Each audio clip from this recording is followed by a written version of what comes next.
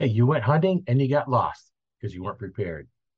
Hi, my name is Roy Canterbury, and we talking here on Archery Talk 101. I'm going to be your host today.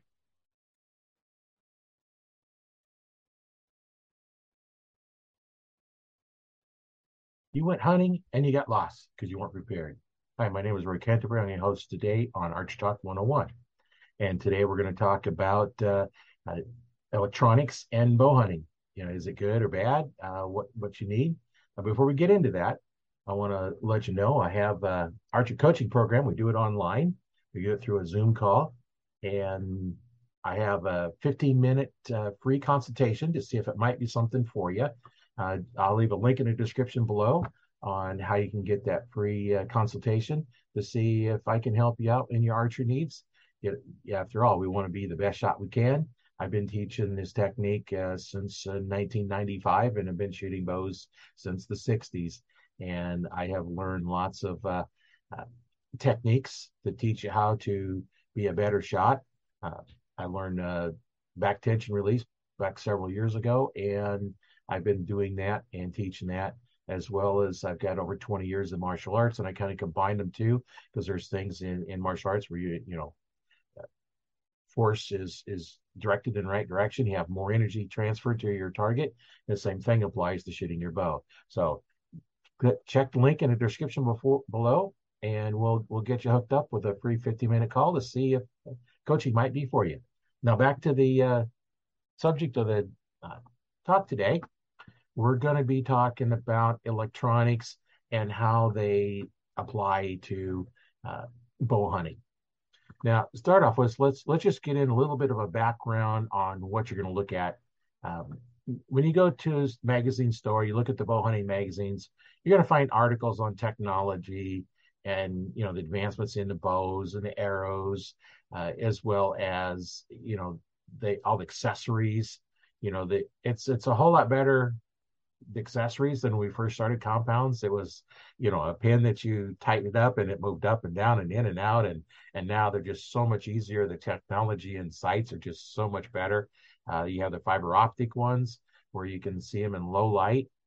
Pretty much you can take on my bows when the pins start glowing, it's pretty much hunting time. And when they stop glowing, it's time to stop hunting. So you can kind of use those, not as an exact guide, but if the pins aren't glowing, not light enough to shoot. You have to look at that. So most of those are going to cater to the compound shooter, those magazines with all the technology and stuff. Now, if you're not one of those that wants to get into all that, you're shooting more the traditional bows.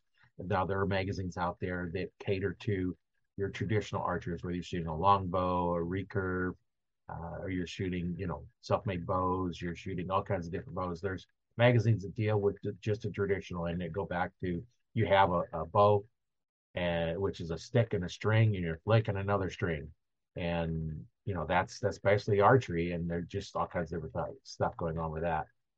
Now, with all these new bows coming out, they're getting shorter and faster and shorter and faster, and next thing you know, you've got me, I got 29-inch draw length, and they wanted me to get in a 28-inch axle bow. Well, that makes an awful sharp angle on the string. So is shorter better? Yeah, well, if you're shooting out of a blind, shorter can be nice. Uh, and then fast, I had some of the podcasts before, fast is not always the best thing for it, because the old slow bows, they were more forgiving. These new bows, when you shoot them really fast, they magnify any of your mistakes. So you have to have good form, good technique. And, that's where, getting in some good coaching can help you over that hurdle there. Now, take a look at some of the new crossbows. Those, the limbs only stick out maybe a couple inches off each side. And it's amazing how short they're and compact they're making them. That's just more technology coming in there. And, all these new bows and arrows and everything coming out is just a whole lot of new technology coming out. And take advantage of it. If you want to shoot compound bow, take advantage of some of the advances. Just makes your job a lot easier. uh, Arrow technology is advanced quite a bit. uh, we started out, when I started in the 60s, you had your choice of wood arrows or wood arrows. That was pretty much about it. And you got feathers on them, and now they advanced in aluminum arrows come out, and now those were a little bit more reliable, a little bit straighter. The problem with aluminum is as you shoot them, the tolerances get a little bit less. So you start off with, I had one starting out with 1.5 thousandths in straightness from end to end. But after you shoot them for a year, they're not that straight anymore. And then they come out with carbon arrows. And now the carbon arrows, now they were getting a little bit straighter, but the first carbons, if you broke one of those, you had splinters all over the place. So if I refused to even shoot them just because if they broke, you had all kinds of splinters. And say you're shooting in a deer and they break. Well, now you've got all these carbon fibers spread all over in the meat, and so now you have to be careful with that. And they've advanced now that instead of being a single strand going from the knot to the tip, now they're crossbreed. They'll have a layer going that way and a layer going the opposite direction. So now they're a lot tougher. When they break, they're a clean break. So then once they start coming out those, then I switched over to carbon arrows. And nice thing about the carbon is they're either straight or broke. They don't change tolerances. If you buy, the competition pro ones, which are the 1,000th straightness arrow, which is better than what I could get in aluminum, and they stay that straightness, they're always going to be that straight unless you break them. That's the advantage of them. You have to break them or lose them. Otherwise, there's no reason to get any more because you can refletch them. You can get stuff. I had, one of the other podcasts we talked about refletching. And so just go back and listen to some of those on refletching. And they're definitely a pretty tough shaft. I've sent them in steel doors and concrete blocks, and they fared really well in the steel door, commercial door. They didn't fare quite as well in the concrete block. They did break back a little bit, but most of the shaft was still good. So, they are tough now. Now, some of the other advances that are going on is sights. Back when I first started getting sights on them, there was just a bracket with slots in it, and you had your sight, your pin, and you could adjust it going in and out as well as up and down. So once you loosen the nut to move it up and down, you had to be careful you didn't turn the pin. So now as you're moving it up, you might be moving it out or in. So and they were just really pain to adjust. And your accuracy, you just couldn't get your accuracy there. For one, you couldn't adjust the pin very well as aluminum arrows, they weren't consistent. So you weren't going to get those really good groups if you're shooting for a long period of time with those same arrows, because the groups are getting wider and wider. I used to buy a new dozen every hunting season, and amazing how tighter my groups got just by changing arrows. Now, if you want to read up on the traditional archery, you look for a magazine, or with Facebook, and look for a Facebook group or a website that deals with traditional bows. They have some with compound bows. There's some very good sites that they have some good videos out there. So just go in there and look at that. My Facebook group, Archer Talk 101. We have some information there about how to shoot, how to work on your bow, all kinds of different information in there. Just a place where you can all talk about archery. If you have a problem, there's no question that is a dumb question. The only dumb question is one you haven't asked. Once you ask it, it's not dumb because you didn't know it.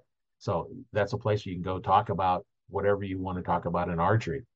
And it's a safe place because we don't allow anybody to advertise in there. So you just talk about archery. Now, I have both compounds and traditional bows. I have a recurve, I have a PSE recurve that I have set up for bow fishing. I don't hunt with it because I don't take the time to get proficient with it to be able to hunt with it. I use my compound because I'm a little more proficient with it because it has sights, anchor points, all that kind of stuff. Now I use it mostly for bow fishing because while you're bow fishing, the time between you see the fish and you have to make the shot is very small. And I shoot the recurve instinctively. There's no sights. I have my anchor point. I look at the target and just go and shoot. It's just all complete instinctive. When I pick up my compound bow, I'm looking for an anchor point, and I'm looking for the kisser. I'm looking for the peep. I'm looking for the right pin, and you don't have time for that when you have a fish that's swimming by and it might be up on the surface and then go down. And so you have a very short amount of time. And for me, when I pick up a recurve, my mind goes in instinctive mode in there, and I pick up a compound. I just have trouble switching to instinctive mode with a compound. It's just different. It's a different weapon, and I shoot them differently. Just like I don't shoot handguns the same as I do rifles or shotguns. It's just different. You just do it all different. Now, I prefer to hunt with my compound, like I just alluded to here. I still fletch my arrows with feathers, kind of a holdover from my archery days, starting in the '60s. We did feathers, and that's all there was. And I just like feathers better. Um, so I just use them. I don't use vanes, but some like vanes. There's some advantages of vanes and some disadvantages. And if you go back and look at one of my other podcasts, we did talk about that. The advantages and disadvantages of both of them. So I won't get into that here because you can go back and listen to that one, and we covered that fairly well. Um, Now, when you're hunting, it doesn't matter which bow you're using, whether you're using a compound, you're using a crossbow, you're using a recurve longbow, or any type of bow that you have. Uh, the main thing you want to look at is you need to learn effective range of whichever bow you're using, and don't shoot beyond it. And you just need to practice. If you know the effective range of you shooting that bow. Now, it's not the bow itself, because the bow's effective range can be, you know, yards and yards, 100 yards. Sometimes I know people that shoot 120 yards and hitting their target, but that's not you. You need to learn what your effective range is. Where can you consistently hit that 6-inch circle? One way to kind of determine what your effective range is get a steel plate with a hole in the sides of the lungs, and how far back are you going to shoot at that? Because if you miss, you just destroyed your arrow. That's how to practice. And if you aren't willing to take that shot at a steel target, why would you take a shot like that at an animal when you have a chance of either wounding it? And that's not, we don't want to do that. None of us want to wound them. We want either clean miss or an effective kill shot. So one of the things, why am I writing this article? The technology versus traditional. Uh, well, when it comes down to bow and arrow, it's just all about safety and survival. If it comes down to being safe, safety or survival, if I need to depend on it, I'm going to go with the compound and use the high tech and stuff, all the time, because it gives you a little bit of an advantage. Uh, there's a time when I figured all I needed was a topo map and a trusted compass.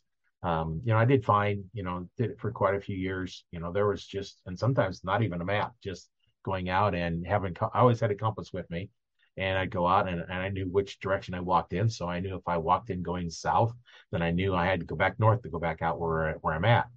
And, you know, that's just what I used to do. Um, you know, I have a pretty good sense of direction. So as I'm walking around, I kind of pretty much tell, which way I'm going. You know, it's just one of those things that I've been doing. And it also helps too if you hunt the same area each time you're going out. If you hunt it for several years, you know the area very well. But that doesn't mean that you still can't get lost. Um, I remember one time I was hunting some public land, and I walk right to my stand, walk in right to my stand. I've done it many times. Well, I was taking a friend of mine hunting, and we had set up a stand a little bit different direction. So instead of walking and turn to go to my side, we walked straight to go to his tree stand. And then I turned, went up to my tree stand. Unbeknownst to me, I actually walked underneath my tree stand, didn't even notice it. I'm up further, and I was like, okay, this train, I'm way too far north. I need to go back. So I had to walk and all the way past everything. Still couldn't find it. So I was like, okay, this is getting upsetting. So then I walked out, went back to the vehicle, walked straight to my tree stand, because I got turned around because I went a different way than I normally was going. But I knew where I was at. It's like, okay, I'm lost where I'm at. Pull my compass out, and it says, okay, I need to go east. So the compass east, because I knew there's a trail there to get back. I went there, and that's why you carry your compass with you. At least if you do get turned around, which does happen, you can find your way back to where you need to go. As long as I parked on the north side of the hunting area, and I'm south, so I know I need to head back north. So I just get compass out, go back north, and I'll eventually get there. Fortunately, the property was fenced by a river on one side and fences on the other two sides. So the only way I could go without getting a fence, if I hit a fence, I knew I was too far, and then I just walked back out in the field, and there's camping and stuff there. So there's all been open fields. Now let's get into some of the technology stuff. So let's talk about the GPS. Now, back when I first got my GPS was back in about 95, and cell phones were pretty much you made a call, received a call. That was it. There was none of these other features. You couldn't do maps on it. You couldn't tell where you're at.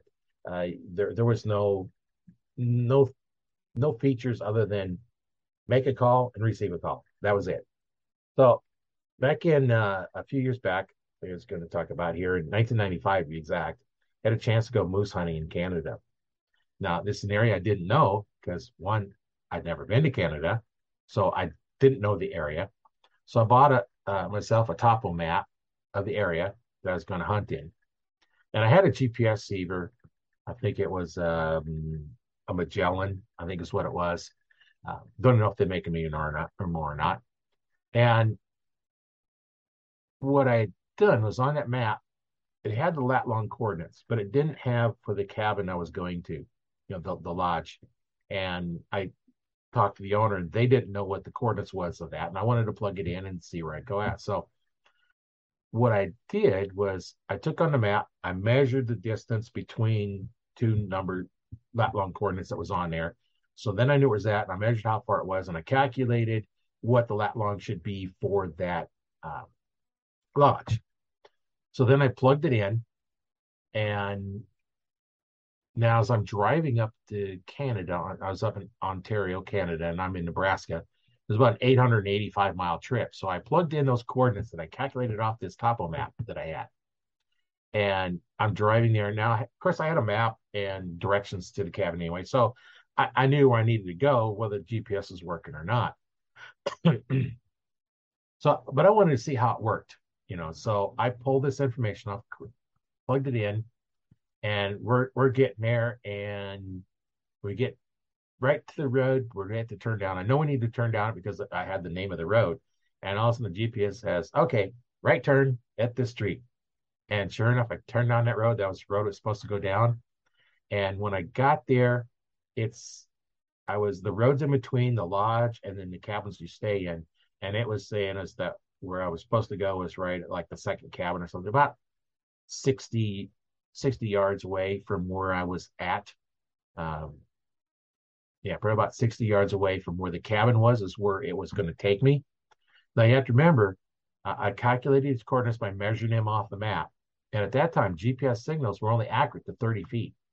You couldn't get any more accurate than that. Uh, it's just because they introduced an error in it. The military had more accurate ones. They could get down to, real fine. Nowadays you can do surveying with GPS uh, signals. Now, one other time I used it, well, I was hunting. We parked the van. I wanted to walk one of the fields because we're up there moose hunting. So I plugged in the coordinates to where we parked the van. So I knew where that was at. And so I took off down the hill and into the forest, walked around there, and I turned, headed off to the left up to the forest, and really wouldn't see anything there. Kind of wasn't really the right time of the day. It was kind of the middle of the afternoon, and really didn't expect any moose to be out because they normally out in the morning and evenings. And I couldn't see I hadn't seen the van in quite a while, but I knew about where it's at. I knew where the road was. I knew if I headed straight out, I'd get to the road and then I'd get back to where the van was. So I knew it wasn't going to be lost because I knew where I had to go to get back to it. So when I was ready to head back, I just looked at the GPS and I started walking according to what it said. Now, you got to remember the GPS is going to take you in a straight line. It's not going to take you around obstacles and roads. It's not like the maps that you use for your, uh, when you're driving, because on the roads, there's no roads. This is just an open mountainside. And I'm following it through there. And as I go around a hill, because it take you through a swampy area, and I didn't want to walk through the swampy area. So I walked around that, and there's little hills. I didn't want to walk over the top of the hill, down over the hill. I could just walk around this little hill. So I walk around it, and every time I did that, the GPS pointed direction, go this new direction. So it kept pointing to where the van was parked the whole time. And sure enough, I got back. It took me right back to it. And so now, okay, now I get a little more confidence in the GPS and how it's working because I wanted to make sure I knew I was working before I got somewhere where I couldn't, get out. I needed to depend on it. Well, we had another time I was out with my son. We went up antelope hunting and we saw one on the next hill. So we parked the car on the side of the hill, on the side where, on the north side where the truck couldn't be seen by the antelope. Now we started walking on that side of the hill below the crest so the antelope couldn't see us because they have very good eyesight. Walked to the watering hole where we thought that might be going to. We didn't know. We just decided to take a chance because that's, they got watering holes around that they can go to. But, we hoping we get there, but, no such luck. So now we decided to go back to the truck. So we started walking back. Now, this time we're walking back on top of the hill instead of on the north side. We're on the top of it. So we're walking back and something didn't look familiar. When we went down there, I we're walking back, we seen a tree. I was like, I don't remember this tree. We must have walked too far and missed the truck. So I said, okay, we must have missed it. So we started going back. We ended up going back to the watering hole and back, and then we're still not finding the truck. And then we're walking around, and now you would think I had the GPS with me because I had it with me. Well, what I didn't do was plug in the coordinates or take it with me. Yep, it was left in the truck. So now I can't even look on the GPS to find the truck because I left it in the truck. And I got this like, okay, I have this thing. I brought along specifically for that reason because I was going out and I was tagging each of the watering holes. So I knew where this at. We got out to go chase this. I forgot about the GPS right in here. So we're going on trying to find it. I'm hitting the key fob on the truck. You know how you'll hit the lock button or the sound button and they'll beep. No sound, no sound. We're walking around for an hour or two and we did finally find the truck. It was on the side of the hill, the next hill. So we were probably quarter of a mile away from our truck. And I don't know how we did it, but if we'd had the GPS, that's where electronics, if you don't have them and don't use them, it's not there. And the whole thing, what we discovered is when we was walking back, because we walked down on the north side, we're walking back on the top. And this tree that I seen that got confused over wasn't tall enough to be seen over the top of the hill from where we were walking. So I seen this tree and I was like, I don't remember a tree. Well, we don't remember a tree because I didn't see one because it wasn't tall enough to be seen on the other side where we was walking. Now, with the new cell phones, there's a lot of data available as long as you have a cell phone service. You have your GPS kind of built into there. You can look at it and see where you're at. There's apps that you can get on them that does all that. But you have to have cell reception in order to get them. They don't work off satellites. So if you're not within the range of the cell tower, you have no information. They just go out. And when you're out hunting in some of these places, there's no cell service. You're not able to get to anything. Now with the GPS, they use the GPS satellites that are orbiting the Earth. There's that's like 7 or 9 of them or something. You only need 3 of them to pick up a signal because I need the 3 to triangulate where you're at. And you can pretty much, if you have a lot of trees overcast, it's a little hard to see through. If you get to a clearing, you can figure out where you're at with the GPS because it'll lock in on them. It'll know right where you're at. It'll take you right back the direction you need to go. Now, I would still think about getting a GPS and a topo map and a compass with me if I'm going to a remote area where I'm not familiar with.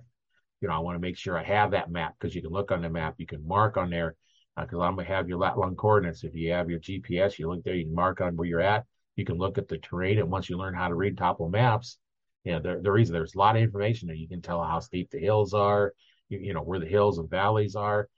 You can mark on the map. It's like, okay, here is my camp or where I parked, or here is the home place I wanted to get back to, where the vehicle is.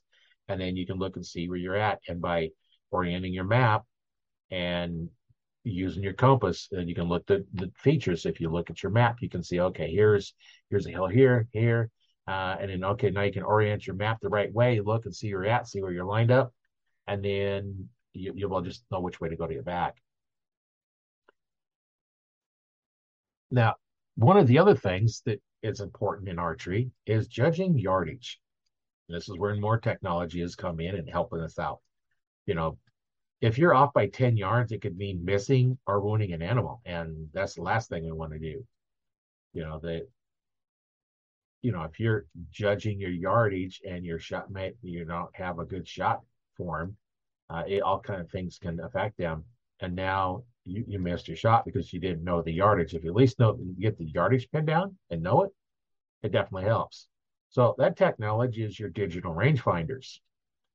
They are very good and very accurate. Some of them are a little bit different ranges.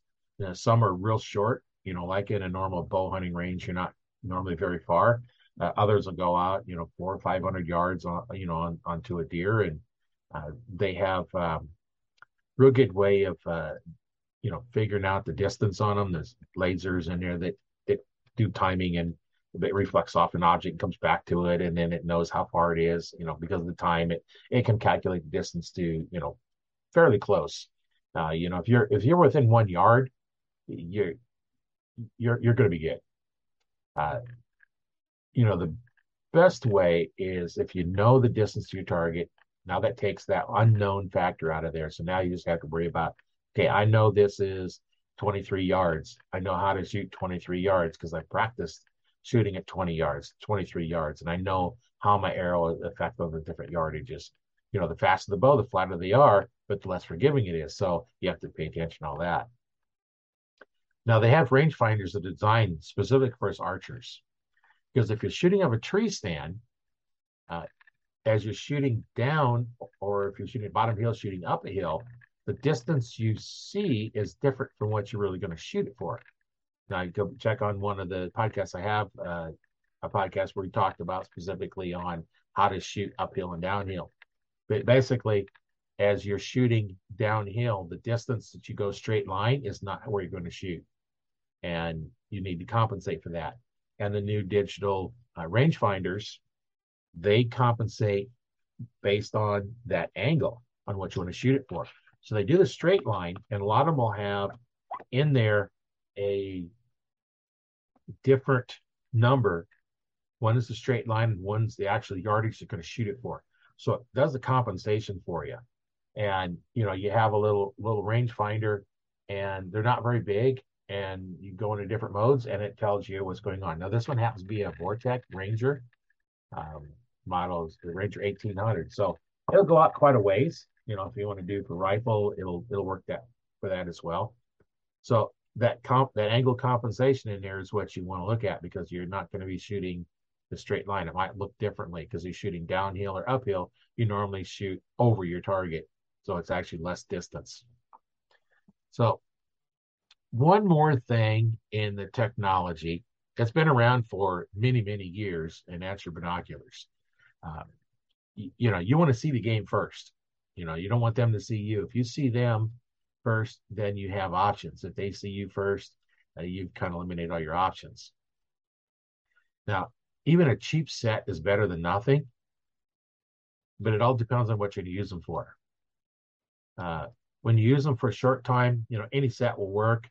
Let's say you're doing a spot and stock and you spend most of your time, looking through the binoculars. That's when you want the high-end ones, because eye strain. If you look through a cheap pair of binoculars very long, your eyes will start hurting. Where the higher quality ones, the optics are better in there, and you don't have that eye strain. So I remember one time, just to get, the difference between them, I was at a 3D shoot. The target was a hog. It was in the shadows. It was dark. The hogs are, real dark target in the shadows. Really couldn't see very well. So I had a set of Tasco 10x50s. You think 10 power, that should bring it in really good.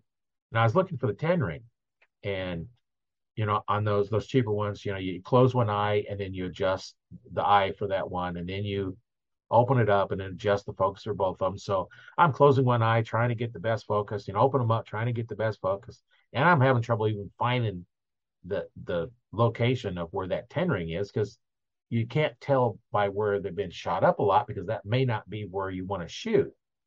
So one of the guys in the group had a set of 8x42 Leica binoculars. Yeah, he let me use them. I said, "Oh, thanks, man." So I looked at it about 15 seconds. I didn't even adjust the focus on it. I just picked it up, looked at it. Oh, thanks. And then back to him. About 15 seconds. I seen the 10 ring. I knew exactly where it was at. You know, that's that's the clarity that those binoculars provided. The Tascos were blurry even on a good day. There's always blurry, but the clarity in those Leicas were just amazing. How clear it was, and it was an 8 power. I had a 10 power and I couldn't see as well as I did with the 8 power of the Leicas. That's the difference between the two. Now, as I'm talking about this, I looked this up this morning just before I started this recording, and Walmart has a Tasco 10x50s for $39. And I also looked up Cabela's has the 8x42 Leicas. They're $999. Uh, but there's a lot of difference in the way they're going to shoot and look. Now, which one is for you? That depends. There's, what are you going to use it for? What is your budget? The $39 one, you kind of not really, getting a lot for it. But say you're going to a football game or something and you want to bring it up and you want to look a little bit here, and if you end up getting them lost or broken, you're out $40. If you got your $1,000 Leicas, yeah, you want to be really careful though, because those are expensive. You can't just replace them whenever you want. So that's something you have to answer for ask yourself and answer for yourself, which is better. Now, there are other manufacturers that do between the Tasco $39 one and the Leica $1,000 one. You have Leupold, Nikon, Vortex.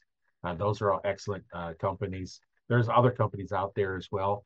I know Leupold has some starting from $200 to $500, and Nikon has some in that range. They're both good optics. My rangefinder is a Vortex, and that's really good. But I'm only looking at it for a short period of time. What's the range, and what are we doing from there? So, what are you using, for technology when you go hunting? Are you just have your cell phone with you for emergency calls? Do you have, because everybody has a cell phone, and when you have it, do you turn it off because the deer can hear it ring? Um, so just let me know what you're using for electronics. Are you using any of that stuff? And if you're not, what is your reason not? And if you are, what was your reason why you decided to do that? Uh, so just remember, it's all up to you. We're all bow hunters or archers, and as long as we're having fun, that's all that matters. So, well, then we'll let you know before we get done. Remind you once again, I have that free 50-minute consultation call for anybody that would like to see if coaching might be for you. It may not be for everybody, and it may be, and I can help you out. I've helped hundreds of people go from shooting big groups down to groups that you're getting arrows or touching. So I've done that many times, and I can help you do the same thing. If you want to learn what the Olympic archers are using to hit their spots, that's what I'm teaching. The same thing they're doing, the same thing they've learned. One other research you can go is out to the Archer Talk 101 Facebook group. I'll have a link for that description in the description below. I'll have that in there. And then you can go out to archertalk101.com. That's a website that I have that has a lot of information out there. Some of the same information you're getting elsewhere. But if I review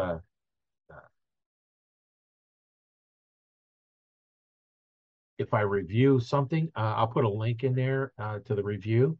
I routinely will review items once in a while. When I find something that is good, I'll do a review on it and post it in there.